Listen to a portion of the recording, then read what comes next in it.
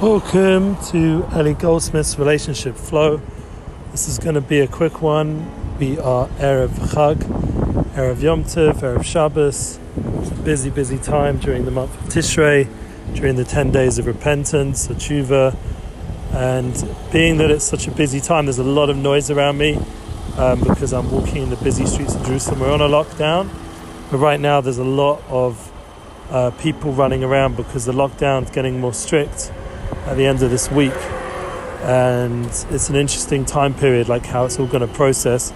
Like what we've been doing is taking each day as it comes, and being that this is now the end of the week of a very busy week with Rosh Hashanah at the beginning and Shabbos Shuvah this Shabbos Hazinu, we're going to sing a little bit, and then we got the I don't know, but I'm going to hear that in the shul. I think it'll be locked down, I'm not sure.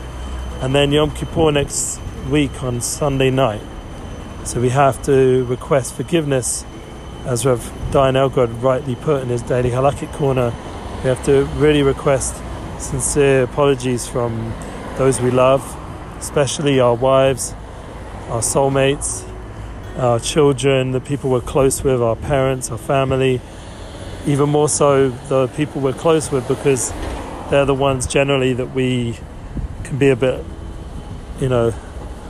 lacking in how we respect them, because we're with them all the time and they see our lower moments, and we, unfortunately, if we're not worked on completely, there's going to be a lot of moments of stress and trauma, and we might say things we don't mean or do things we don't mean, and all these things need to be asked for forgiveness. I think forgiveness is a very powerful tool to forgive and to move on, to move forward in a sincere way, all the people we know. So in our podcast we request forgiveness. I request forgiveness for the noise, request forgiveness for the lack of consistency. It's just life is busy, and we're really trying. We're putting together this United Souls book, which for me would be an opportunity to really put something down in writing that then people can read at their own convenience, and it will be a consistent read rather than just a flow.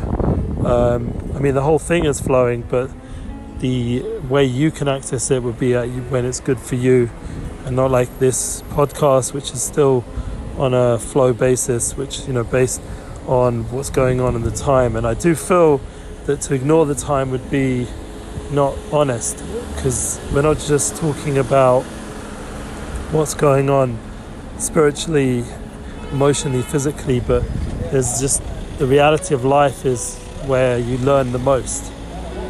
And the power of forgiveness, for example, that's in the energy right now in the world, is needed more than ever.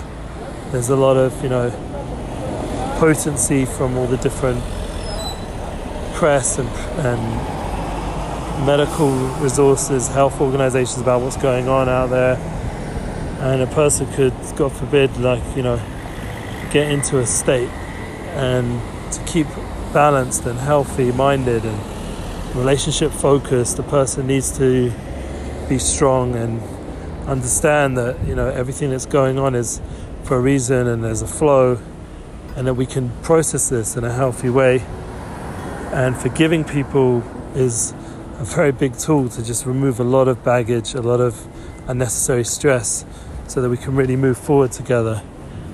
And being that we're coming up to a potential lockdown, we're going to have a lot of interactions with our family, to get ourselves into the mindset that we'll forgive before we need to, God forbid, get upset. Like, already have that mindset initially, so you don't even have to get into those situations of, God forbid, arguments or grievances. You can just straight away forgive, and then you're in a healthier spot.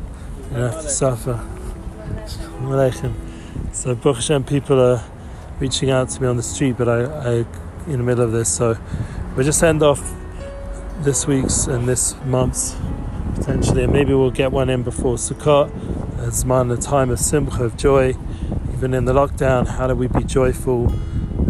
Just sitting in a tight spot. The sukkah can sometimes be a challenge, even more so when we can't really go out into the world and rejoice in all the different potential places. So this is definitely a time where we get to really work and grow and really develop our love for, like we spoke about last time, the dedication to the oneness, to really develop that love in a sincere, true way, really face ourselves and be real.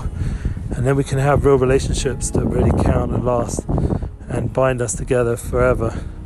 I pray that we will hear only good news. Everyone should continue to get healthy and should be, as they say in Hebrew, Gemach Chasima Tova, a complete sealing for everybody. And I wish everybody only blessing. Being a Kohen, I'll have you all in mind on Yom Kippur, where there'll be blessing, and hopefully the shul's that much we'll be able to do. And the fast should be meaningful, and once again it should be with that relationship focused. Should pray for our loved ones, forgive our loved ones, and really tune in to their needs and what's going on. It's a busy time, so let me get home and do that right now. Share your relationship focus and flow, and looking forward to good news in the new year, this blessed new year. Amen.